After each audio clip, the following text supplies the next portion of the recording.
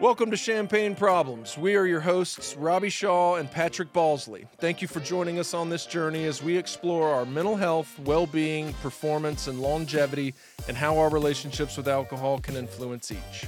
No shame, no labeling, no judgment, just curiosity. Welcome back, all of you sweet souls. Today we're speaking with Jerry Schwab. Jerry is the president and CEO of the historical High Watch Recovery Center in Kent, Connecticut, and is chairman and founder of the highly successful Global Exchange Conference that brings together leaders from around the world looking to elevate their knowledge regarding the latest mental health, addiction, and wellness innovations. Patrick and I attended the Global Exchange Conference last year, and it was mind-blowing how brilliant of an experience it was, and we got to watch him interview Rob Lowe and Whoopi Goldberg. Jerry's kind of a celebrity for us. Let's talk to Jerry.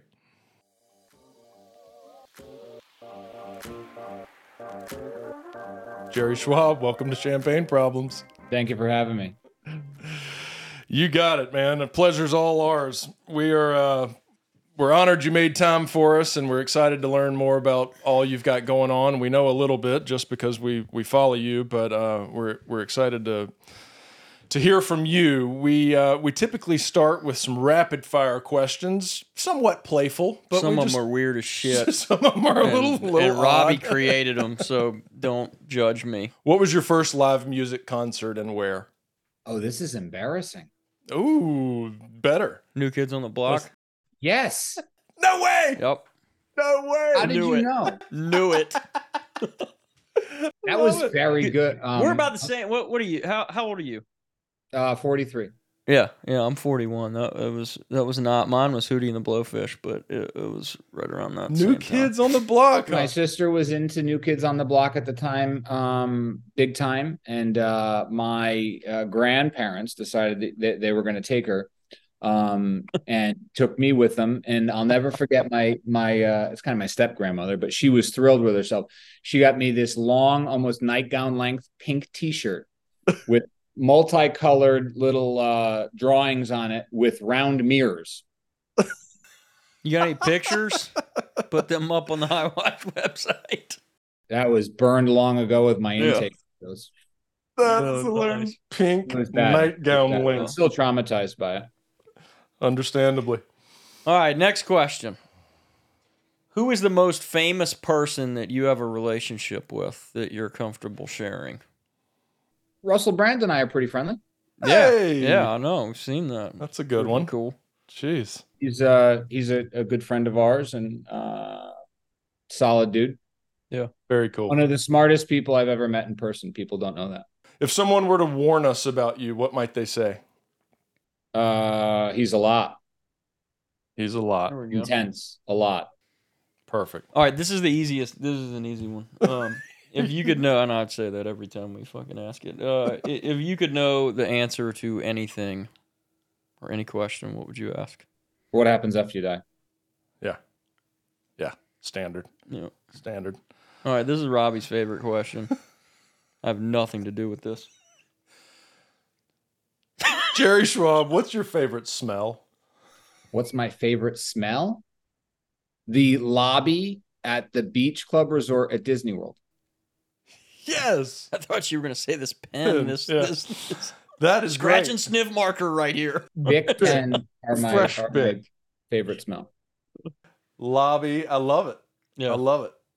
Because, Patrick makes fun of that question. I think it's a nostalgia thing. When I think of my favorite smell, it's I got it. I know it.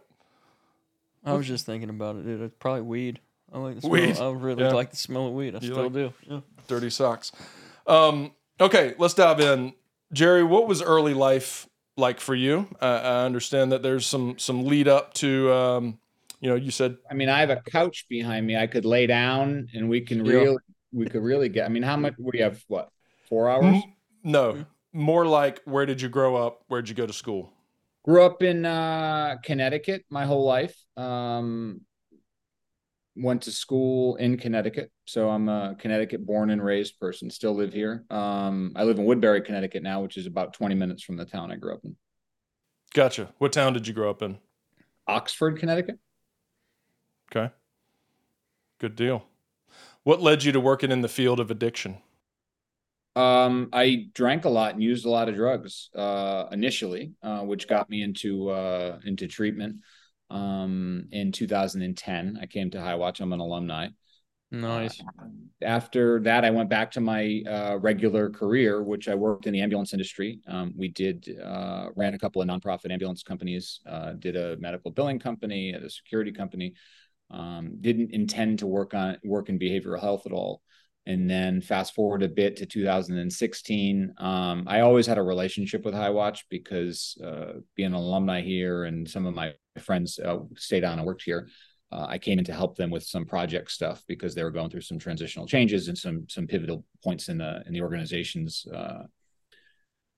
history they were approaching. And I ended up, working here, being offered a job and working here as a vice president, and then about a year later as the CEO. But I didn't intend to kind of happened accidentally. Pretty cool, man. Give us a backstory on High Watch. So High Watch is the world's oldest 12-step based treatment program. It was founded by the founders of Alcoholics Anonymous. So the big book, the AA text, was published in the spring of 1939. High Watch was founded in the fall of 1939. So by a woman by the name of Marty Mann. If you're not familiar with her, she was one of the first women to maintain long-term sobriety in AA, was a sponsee of Bill Wilson's. She started going to Bill and Lois's house in the summer of 1939. She was in a psychiatric institute in Greenwich, Connecticut, and they would bring her to his house for a meeting once a week. He became her sponsor. She had a sponsee ultimately a couple months later, a woman by the name of Nona Wyman, who was used to come to this place in northwestern Connecticut called High Watch Farms. And back then it was a spiritual retreat. So High Watch is 84 years old as a rehab and over 100 years old as a spiritual retreat center where people would go suffering from anything, really. Homelessness, mental illness, addiction, spiritual bankruptcy, as Sister Frances used to say. But Sister Frances was a woman, very interesting woman. She was the daughter of a Massachusetts businessman, kind of a socialite back then, a hippie of the early 1900s. And she had some means, and she was a follower of a woman by the name of Emma Curtis Hopkins, which was Christian mysticism. And she wanted to buy a place and have it so where people could come that needed help from anything. So back in the 1920s, she bought 3 farms, one that I'm currently at and one up and down the road here a bit. One was a place for women and children to go, unwed women, that they could go and be able to be treated with dignity and respect. And the other farm was an elderly farm where people could go and live out their days in a spiritual place. And then this farm that I'm at back then, she called the Come and Go Farm, which was kind of where people would kind of come and go that were suffering from, anything where they needed spiritual healing from. So it tended to attract a lot of alcoholics back then, 1920s, 1930s. It was of the time when if people had tuberculosis and if you brought people up to like the Adirondacks and they breathed in the mountain air, it would cure them. So this property got a reputation back then for, if you can't stop drinking and you go up to this place in Kent, Connecticut, your obsession to drink will be miraculously lifted. So that's what happened. So it attracted a lot of alcoholics. Bill Wilson and Marty Mann and those folks had heard about it from Nona. They came up here in the fall of 1939 on a long weekend in October. They met Sister Frances, who owned the place. Sister Frances fell in love with AA and then attempted to gift it to the Alcoholic Foundation, which is what it was called prior to it being AA. Bill, following the traditions, didn't accept it and said, his exact quote was, we AA can't own property, but we'll use it if you let us. So a bunch of the AA founders went on the High Watch board. Bill was not one of them at first. Years later, when they had some problems, alcoholics fighting, go figure. And they would use it as a place to bring people up to dry out. If you ever heard the term drunk farm, we were the creators of drunk farm. So it was High Watch Farm. You'd bring them up. Here, they'd bring them up for a weekend, they'd bring them up for a week, they'd bring them up for 2 weeks. They'd live on the farm, they'd participate, they'd be part of a community, and they'd work the steps, So it evolved over the years. We got shut down in the 1980s because we were operating without a license because regulation came in. So we got closed for like a year, opened back up, and everything was fine from then on out. But we modernized over the year. We've built, in the last 6-7 years, a robust clinical program that's kind of been blended well with AA. We still have the same, AA based program that we've always had. We've just added on a significant, medical and clinical component to it. We have a detox now. We have, outpatient services, sober living, all the different things that a modern day treatment center would have. But we are still rooted in our fundamental principles of Alcoholics Anonymous. I actually have one of my best friends that I consider a brother is in your care right now. He's been there for a couple months, and he's 41. He's probably been to 25 different treatment programs. Started trying to get sober at 19, 20 years old, and I've had about 3 conversations with him since he's been there, and he is absolutely blown away with what you guys are doing there and the care he's getting. And I had another family friend of mine that admitted there yesterday. So and it's crazy because like I didn't even know How Watch existed until Global Exchange last year. And I've been in the field, been working in the field for about 10 years, and I felt like I was somewhat in the know of different treatment programs around the country. And for some reason, like I knew of Alina Lodge, and I don't know if it's just because of the location, but I've come to know High Watch over the last couple of years, or really since last year, since Global Exchange, and I just keep hearing so much good stuff about it, and about the history and the clinical programming and leadership, obviously. And I appreciate what you guys are doing up there, man. Seems like a really special place. I'd love to have you guys up for a tour. Yeah. And when I took over 7 or so years ago, the board had a motto that High Watch was a program of attraction, not promotion. Yeah. And the income statement had some red numbers at the bottom. I can imagine. We've turned that around, but you can't operate a company in the traditions. But I appreciate the kind words, and man, it's true. I came through here myself, so I think that's what makes it special. Also, we're a nonprofit. The board of directors has to be 51% of people active members of Alcoholics Anonymous with a sponsor working a program, like it's in the bylaws. That's chairman cool. of the board has to be in recovery, and the CEO has to be in recovery.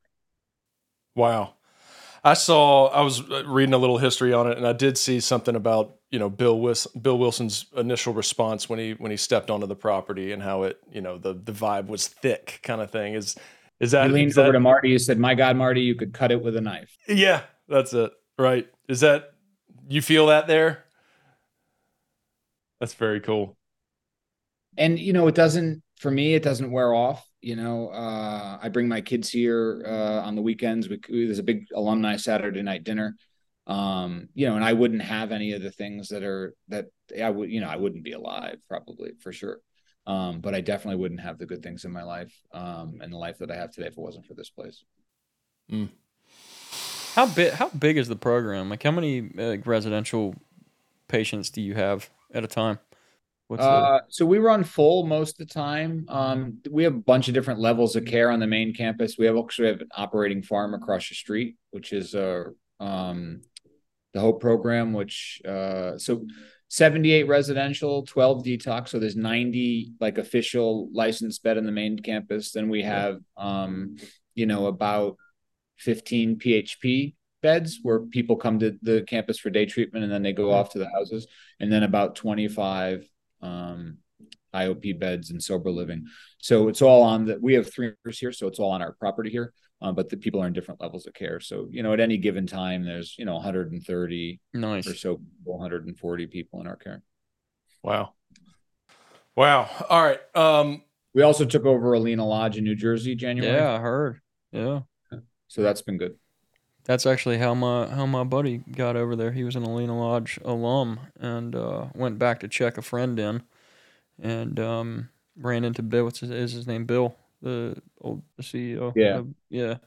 Ran into Bill, and Bill was like, well, "What are you gonna do?" And he was like, "I don't know. I'm gonna figure it out." And he's like, "No, you're not. You're gonna get a high watch." And it took him over to you guys. Let's talk global exchange. How did the inception, or tell us about the inception, and how in the hell did you pull that thing off so well? Just FYI, we went and we absolutely were mind blown. I mean, I couldn't believe, when I first saw it, and I was like, all right, he's bringing all these A-listers. This thing's gonna be cool. But then when I got there and I saw how well it was put together logistically, I mean, seamless. Seamless. I mean, and it being the first year of existence, and just it was like, it was perfect. Where did the idea come from? Give us the whole rundown. I want to take some time on this, man, because I think everybody needs to experience global exchange. I mean, even people that aren't in our field, to learn about the stuff that's going on there. Give us the whole rundown, man. You remember in the beginning when you said, "What would people warn us about?" Yeah. This is it. All right. Well, let her rip, Jer. Yeah. No, I mean, I can tend to be intense, and I'm a details person, and I like to know all the details of how things are going to work and stuff, and I skate the line between involved and micromanaging.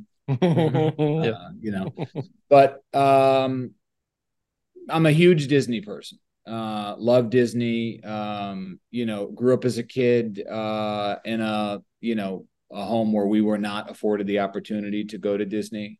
We didn't have that kind of money.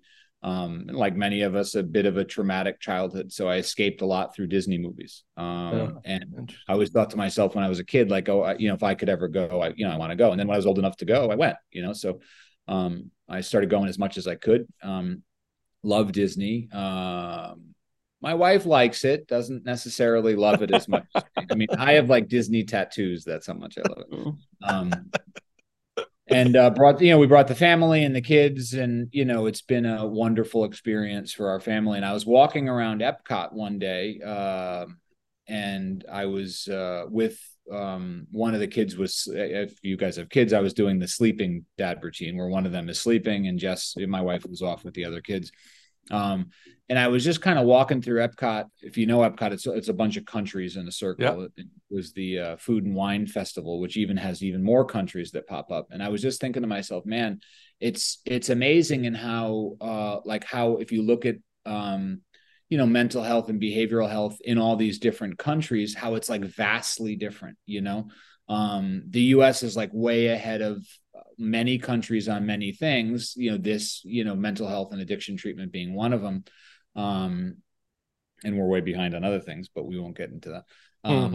But, I was just, some of the countries that you'd walk through, it's not even discussed, and then, I was just kind of walking around thinking, I'd been to cool places. Sam Quinlan, who was she owned ICAD in London. It was a conference. I don't know if you remember that here in London.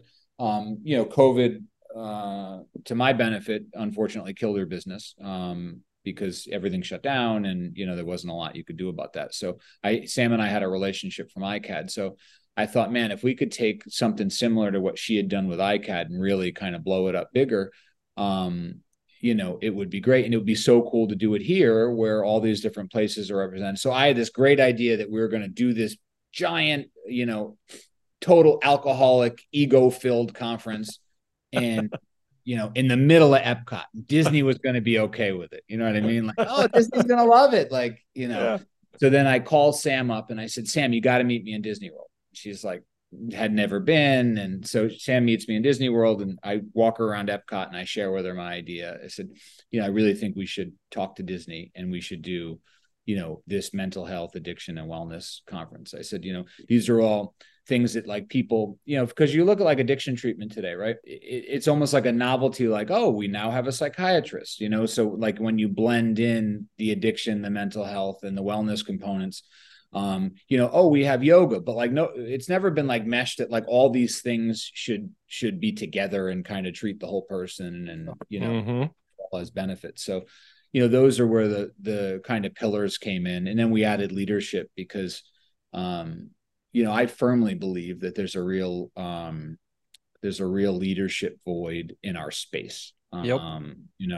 I think a lot of people like to go to a lot of conferences and talk about a lot of stuff that they have absolutely no idea what they're talking about.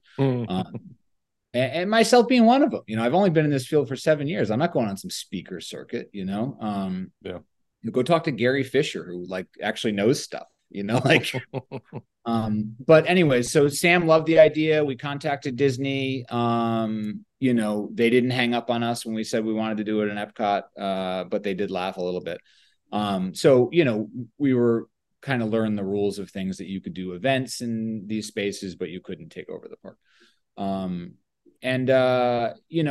As we kind of evolved, we did it during COVID. We took some, risks at the time because, we knew COVID would eventually blow over, or we hoped it would.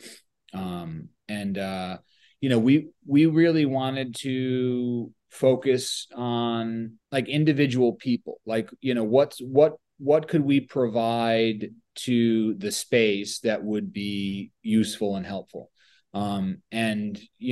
It's the clinicians. Like my care, in treatment, outside of treatment, is only good as the person that I'm sitting there and talking to. And, that evolved into, really putting a message together that we wanted to have people in the industry feel that we were taking care of them for those few days, that we were going to encourage them to begin the idea of thinking differently, of, just because I've always done it this way doesn't mean it's a good idea. I took the sign down because people got offended, but I used to have a sign in my office that just because we've always done it this way doesn't mean it's not incredibly fucking stupid. But you can't have that in your office. I'm gonna put one in my office. Right. That's a great sign. It fooled you though, because it looked like an inspirational quote. Right. Oh, It's like, oh, what did that say? Incredibly fucking stupid. Love it.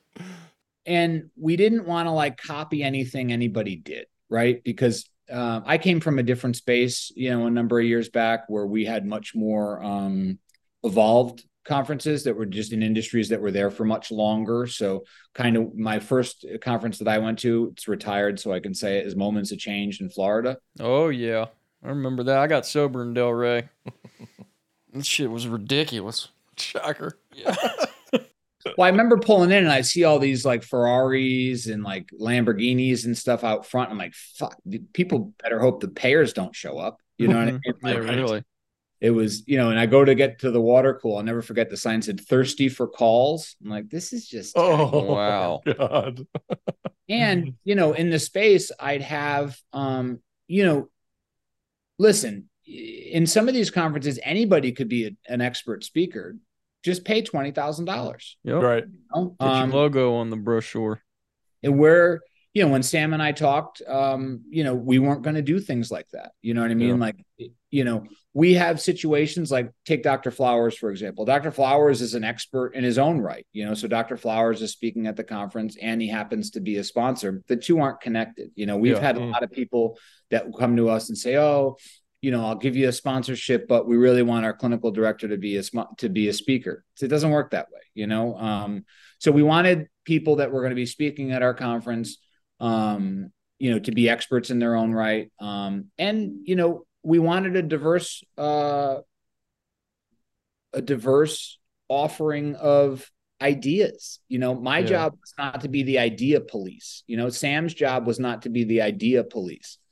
Lizzie, who works with us now, we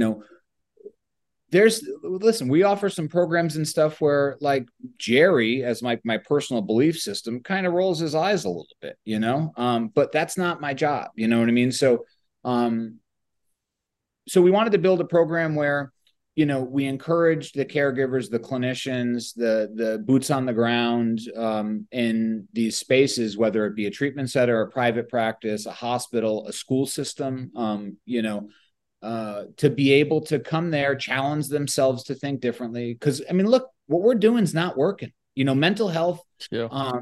And addiction is through the roof. Overdoses, suicides. I mean, depression, anxiety. This idea that we're going to take a pill to fix everything in the world, is broken. So we want to be able to offer something where we're going to challenge the clinicians and the people to think differently, to do things differently, to try new things, and quite frankly, to lean into their own work. When I feel a different way about myself, that like I don't want to do something, like get curious, like why am I feeling that way? Why don't I want to do that? Why am I uncomfortable? The problem is a lot of people, as soon as they feel uncomfortable, they're out. Like I'm not going to do this. Yeah. Saw you guys are doing a self-care workshop too the first day. Yeah, so we have a Stuff. That's pre-workshop super cool. that's coming. It's going to be Tion Dayton, Dick Schwartz, Judy Crane. They're going to be doing kind of their own little special thing, presentations in the morning, and then on-sites come in with some group facilitators, and everybody's going to do process groups in the afternoon. And it is just them doing their own work. This you're going to learn some stuff, but Judy Crane says a great thing, and she can say it 'cause she's a clinician and I'm not, but she'll challenge clinicians. She'll say, how dare we ask, a patient of ours to do something that you're not willing to do. Yep. So Judy's a big advocate of doing her own work. I've done lots of workshops with Judy, and it's been great. But more importantly with this, so we wanted to build this environment where people felt taken care of. People were challenged to, do things differently, learn new things, have exposure to experts that they wouldn't otherwise have exposure to in, rural Ohio, and try to market to places weren't necessarily marketed for. Our team went around to all 50 states. We got 46 of them. All the licensed professionals within those states, we went and got the lists ourselves. So we went to the health departments and the counties and all that stuff. So we put together a massive marketing list to be able to, share our ideas and what we're doing with this program, across the country. And then we branched out into different places in the world where we have relationships, and are still growing those relationships to be able to pull in more international speakers and have more of an international presence. But ultimately the goal is, this year is looking even better than last year from a program and from a financial perspective. We invested a lot of money last year. This year, hopefully break even. The goal is for year 3 to be able to post a bit of a profit here, but we're never going to profit. We're a nonprofit. And the goal is to just be able to provide scholarships for the conference to, socioeconomic areas that otherwise wouldn't be able to have access to these presenters. Like, if you've got, a good amount of money, you can go see these experts. But if you're, working in a Medicaid program in the middle of Pennsylvania, they're probably not going to, pay your $1,000 registration to go to this thing. So, the big goal for us going into potentially this year, depending on what the numbers look like the next month or two, and then definitely going into next year as we grow, is to be able to provide educational opportunities for underprivileged, underserved areas that otherwise wouldn't have access to this type of education. Yeah, that would be awesome. What's your vision look like in terms of numbers? Like, year 5, do you want 20,000 people showing up for Global Exchange? Like, yeah, I mean, I'm an alcoholic, so the bigger is go better, big or right? go home. Yeah, hell yeah. Bigger is better. So we had 2,500 or so registered last year. We're about 22% as of today ahead of where we were, on pace. Good. You monitor it week by week. So if that paces, we'll have a little over 3,000. Awesome. So we'd ultimately like to grow it to 10,000. Is our goal. Nice. Wow. It just, what stands out in my mind is the innovation aspect and so many things you just said in that description where, as a society, as a country, and even, globally, we're struggling mentally. We're struggling with addiction. We're struggling with all these things, and it doesn't seem to be getting better. In fact, it seems to be getting worse. But what I love about the conference is that it does incorporate the wellness aspect to it. And that was what caught my eye. Like plenty of conferences out there are mental health, addiction, but when you throw wellness in there, then you got the whole system. And when we talked to many people about the whole going upstream strategy. And I feel like, you know, we can attack the symptoms all day long, but we've got to go for the cause, and we got to figure out what is creating all this increase in the mental health suffering that we're experiencing. And so your conference, I mean, incorporating the whole system and including all of this innovation and people from all around thinking outside of the box and cutting edge, it's just freaking awesome. So nice work, brother. Oh. And, you know, I'll never forget when I was in treatment, there was a guy that was the director of nursing here at the time, this fellow by the name of Ray, and he was in recovery. He was a nurse. And I was here like day 3, and I go down to nursing, and I said, listen, I can't, I'm going to jump out of my own skin. Like I'm just so anxious. I can't stand it. And he's like, well, have you ever tried, like deep breathing exercises? I'm like, this freaking quack. You know, like give me some more methadone, bro. Yeah, like I need a pill. Like I don't need you to talk to me about breath work. And he says, listen, like I'm not going to give you clonidine or Visceral. Like I'm not going to give you anything right now. I want you to, and he gives me headphones and the CD. It was back when the you know, it was like CD players with what were those, whatever the hell they were called. Discman. Discman. Yeah. He gives me a Discman and he says, I want you to go back to your dorm and I want you to do this CD.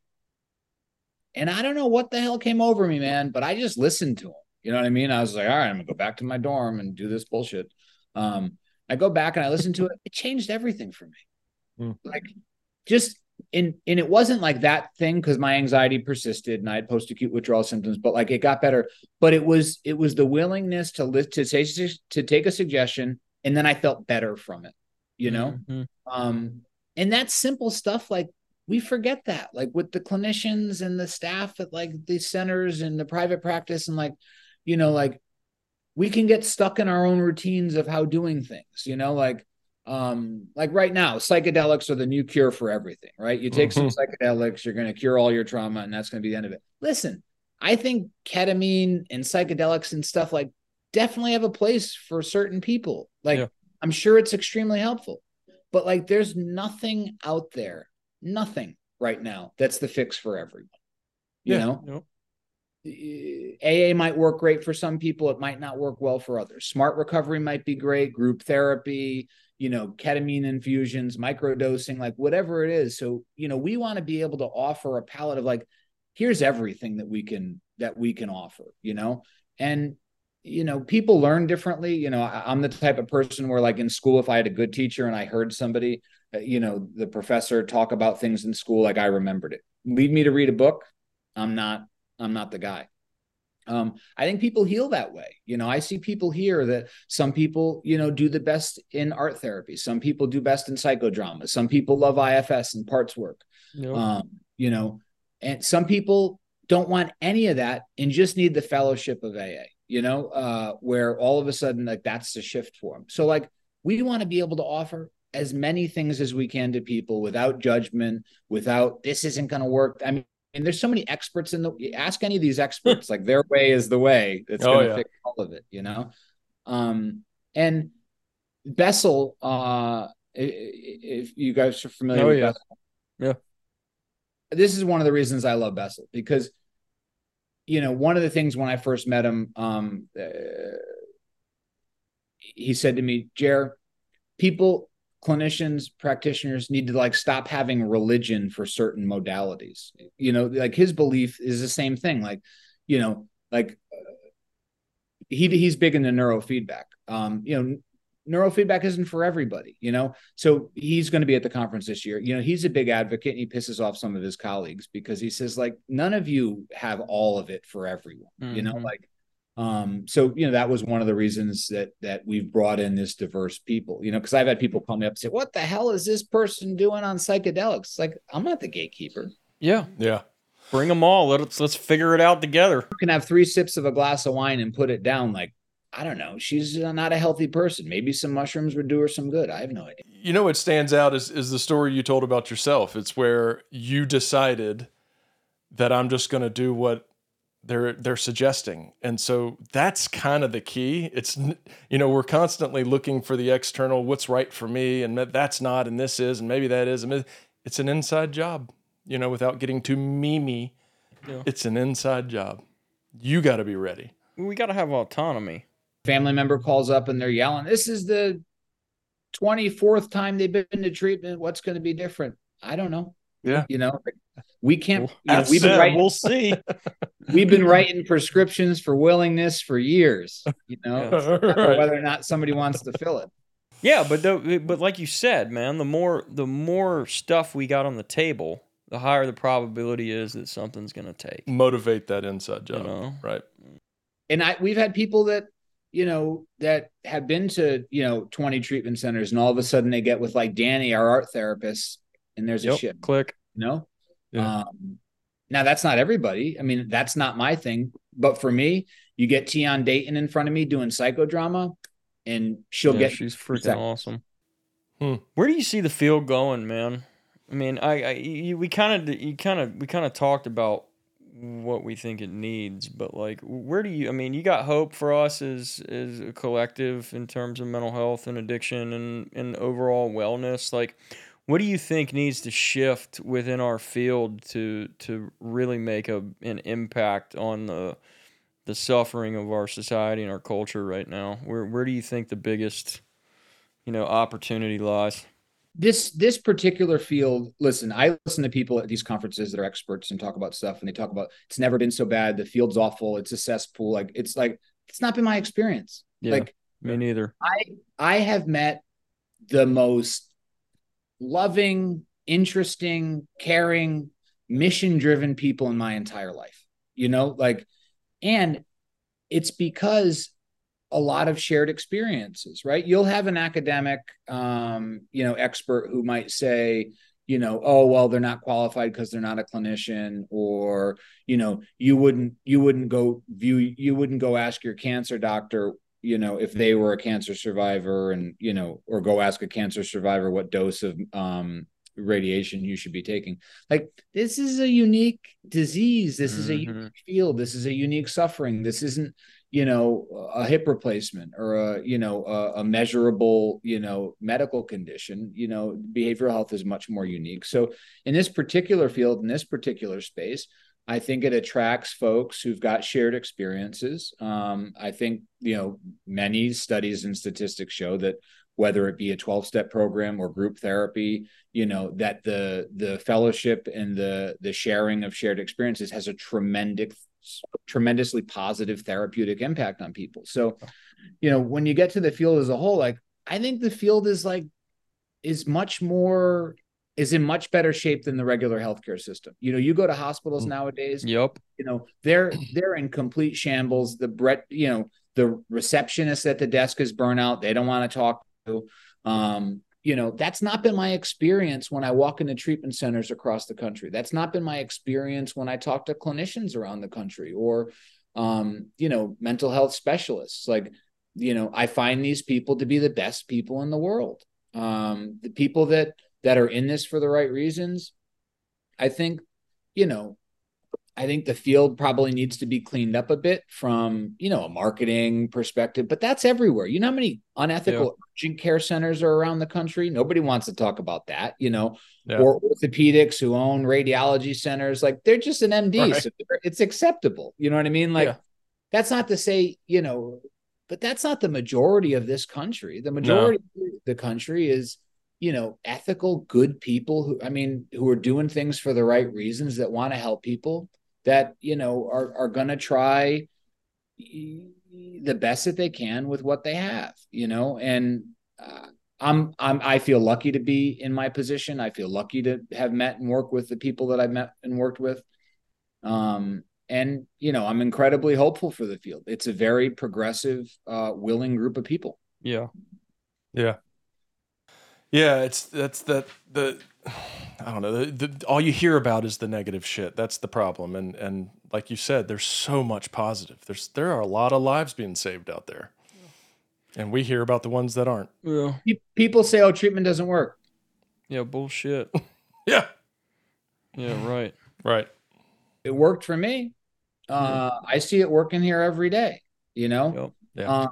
Yeah. Unfortunately, we tend to focus on the bad outcomes. And we call, insurance companies calls them negative outcomes and stuff. It's like we feel it here different. Like when we lose somebody here, like they were part of our family. You know what I mean? Like they were, for as long as I'm not traveling, I know every single person on campus, who the clinician is, like we we take this, very, very, very seriously. And treatment does work. Is it going to work right now? I don't know. Yeah. Well, Dick let's is the give it a only shot. disease I know that talks to you in your own voice. Yeah. Right. One of the things that I'm kind of obsessed with and always have been is like the engagement issue. And, we know that 10% of the people that have a diagnosable substance use disorder are going to get help, and 90% aren't or haven't statistically over the course of time. Where do you think we need to go, or how do you think we need to start talking about this? And I think you talked about it, and you've done a great job with it at Global Exchange in terms of adding that wellness component and looking at things a little bit more holistically to try to pull that 90% in, or really engage with that population and make it easier for people to ask for help when they need it. Where do you think we need to go in regards to that? So I think a lot of time we take a backseat kind of like a teaching like relationship to things rather than an engagement Yep. as you kind of said. For example, it's only taken me 12 years or 11 years for this, but like if you ask any holistically leaning somewhat physician or psychiatrist, what's the best thing somebody could do who's got an anxiety disorder, sleep disruptions? Exercise. Yeah. So fine, sit in a room, we'll put a PowerPoint up that says like, well, we've decreased by 37% if you exercise. I didn't want to exercise. I'll show you some pictures. Like I didn't want to exercise for years, but now I'm to the point where like I took a suggestion, I started doing it, like, and now if I don't exercise, I can, because I'm in my body, I'm not numbed by anything, I can feel the difference. So the reason I say this is because like somebody took the time to get a little more interactive with me and have discussions. And I think from a society's perspective, we need to design systems from being, schools and up that promote healthy things, like, I mean, Michelle Obama took a crack at it. You'll even look at the food my kids get in public school. Like Poison. It's not food. Good, Yeah. and I'm in my body now and pay attention to things. And just recently in the last few years, to be honest with you, like when I eat some sugar, I pay attention to how I feel. I don't feel good. Yeah. I like it, but like I don't feel good. So, I think from a much younger age, we need to start with like better nutrition, better communication skills, I grew up in a house in a community where, boys don't cry, all the stereotypical, stuff that's just not healthy. So, I think it starts way, back to what you had said before about, we got to stop it from happening in the first place. Yeah. I go back, I had you don't need to share my story with you here, but, I grew up in a traumatic household, right? And I had some bad stuff happen to me as a kid. And as a professional now, when I look back and you look at my grades in school, you look at my behaviors in school, you look at the friends I hung out with, you look at the substance use that came up, all the signs were there. Mm. All the signs were there Predictable. for somebody to pull me aside and say, what happened? What's going on? So, from a public school perspective of getting, more like really trained mental health people in. Listen, I love social workers. Social workers, help save my life from a therapy perspective. But ask a social worker how much training they get in school when it comes to like mental illness disorders or addiction. It's not a lot. So, to try to get some of these people more diversified trainings and get the right people into the right places in, public school systems, police departments with deferral programs so that we're not taking all these people and locking them up in jail. I mean, if I had the freaking correction department's budget, like, to treat mental health and addiction, but the good news is we're going in the right direction. Yeah, we are. Things are happening in states. Like, I'm not lamenting that, like, oh, nobody's listening. Like, people are listening. There's funding coming through for things. There's states that are doing innovative stuff that we kind of have to see how they go. And, people will copy them. Like, things are moving in the right direction. But, having said that, it's still not enough. I mean, the cure for the opioid epidemic is going to be MAT, right? Put everybody on medication-assisted treatment, and that's going to cure it all. Well, never in the history of the world has more prescriptions been written for MAT, and never in the history of the world have there been more overdoses. So, I'm not a scientist, but like, if you look at like what we're doing to correct the problem, it's not even curved it. So back to what you said before, which is the real problem, is we're not addressing the root cause of mental health and addiction. Listen, MAT saves people's lives. It gives people an opportunity to be around longer, to be able to, but we're still not addressing the issue. Bit of a Band-Aid. What happened to you as a kid? Because that's the root cause of most of this. Like, what happened that we ended up here? Nobody ever asked me that until I was here. We got to figure out what that is, and then figure out how to put systems in place to stop that shit from happening. And it's not just there's going to be a little of this. Yeah. People here in treatment all the time that for the first time ever, they're going to share with their clinician. You want to know what? I was sexually abused as a kid. And then they don't want to talk about it anymore. So the door was open. Then maybe they come back a year or two later and they finish the conversation, but we need to provide people spaces to be able to process and to be able to heal from those things. Yeah.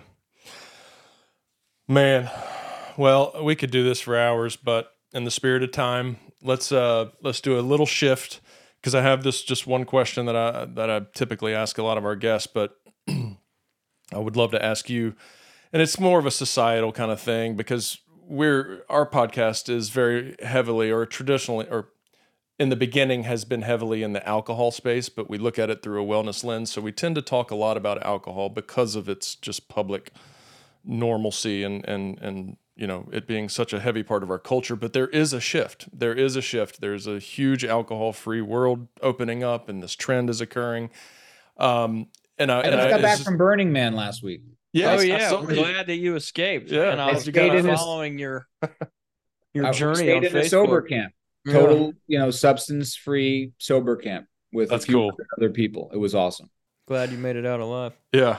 But so it's kind of a two-part question, because I do want to incorporate marijuana in this question, because it's becoming so legal, and eventually it is going to be legal, and we know, working in this field, how dangerous it is and can be.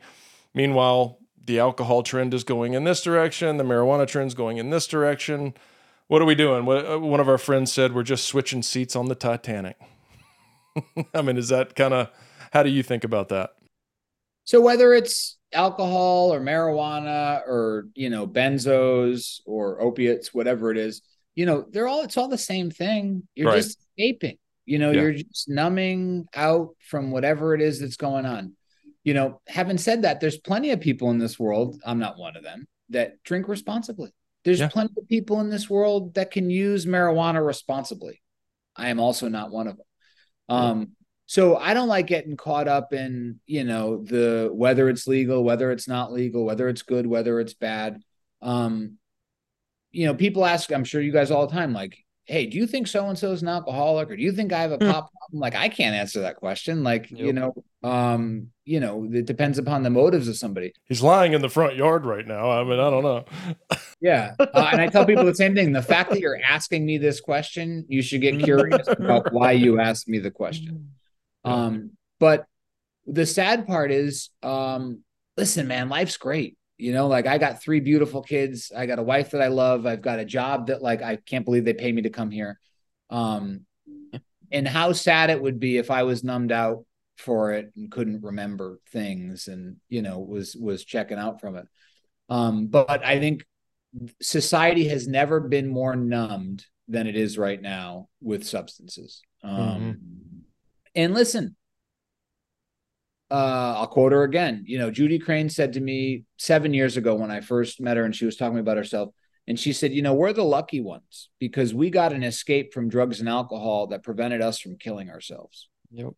And that hit home with me. That was it, So, substances might have a place for some people from a recreational perspective. It might have a place for some people from a coping perspective. But, at the end of the day, I want everybody to be happy, joyous, and free, right? So, I think that we need to create spaces and have conversations with people that allow them to, explore things like that. I think that, I've always been comfortable talking about my recovery and my situation. Not everybody still is. I know some people that can't share it at work because of the profession that they're in and they're going to be judged differently. But everybody talks about how drunk they got on Friday night. Right. So, I'm not sure if I really answered your question, but, I think that, listen, marijuana is not going away. I think they should, and some of the same psychiatric experts from a couple of years ago that I personally know said, oh yeah, we should legalize it. It's good for, anxiety disorders and whatnot, which might have a place for some people with things like that, are now saying to me, I've never had so many people coming to me with psychosis, Yeah. It's not the same pot that I smoked 10 or 15 years ago. Or, well, not from 10, it. 15 years ago. It's super, super potent. We have people that come into treatment all the time where their early 20s, they've been using, they have, cannabis use disorder.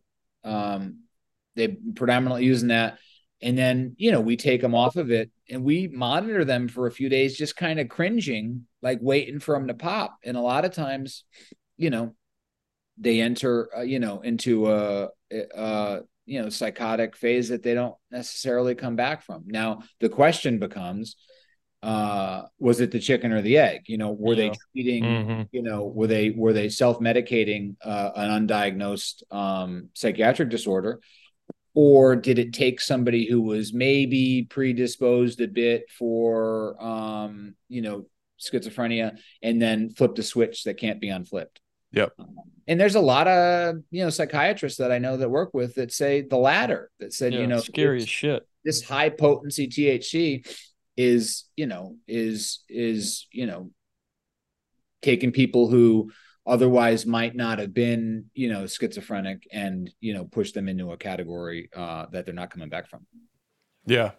Well, and I mean, back in our day, ripping too big of a bong hit was was when you freaked out for a little bit. Now you can eat, accidentally eat 100 milligrams of a gummy and then you're gone. I think you're gonna die. Yeah. Oh God, it's a little scary. You want to ask the man? So give us the three biggest benefits for you for removing substances from your life. The three biggest benefits for removing substances in my life. 3 out of the 100. Yeah.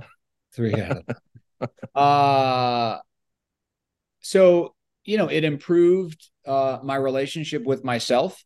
It forced me to be present in myself. It gave me it kind of forced me into an exploration of actually exploring my emotions and my feelings and, why I feel that way. It gave me my family. I wouldn't have, every time I talk about my kids, I get, I wouldn't have my kids, Yeah. I wouldn't have my kids. I can remember everything. Yeah, I didn't remember it. I mean, it was pre-2010. Things are fuzzy. Awesome, man. That I can feel it. Yeah, me too, man. That feels good, Jerry. All right, final question. Jerry Schwab, why do you care so much? I don't really give a shit. Best one yet. We're gonna edit everything else out after that, just so you know. Because somebody gave a shit about me. Yeah. You know, and you know, after I was, you know, healthy enough, you know, enough years later, you know, I wanted to be able to help somebody else. All right. Hell yeah, man. Well, thanks for spending the time with us today, and thanks for everything you're doing, man. Yeah. Thank you so much, man. We love you. Take care. The information and opinions shared on this podcast are solely those of the host and guests and are not a substitute for medical advice. If you feel like you may need professional help, here are some resources. Visit Patrick Balsley's practice, sanacounseling.com, Robbie Shaw's practice, eventiderecovery.com, or visit theblanchardinstitute.com.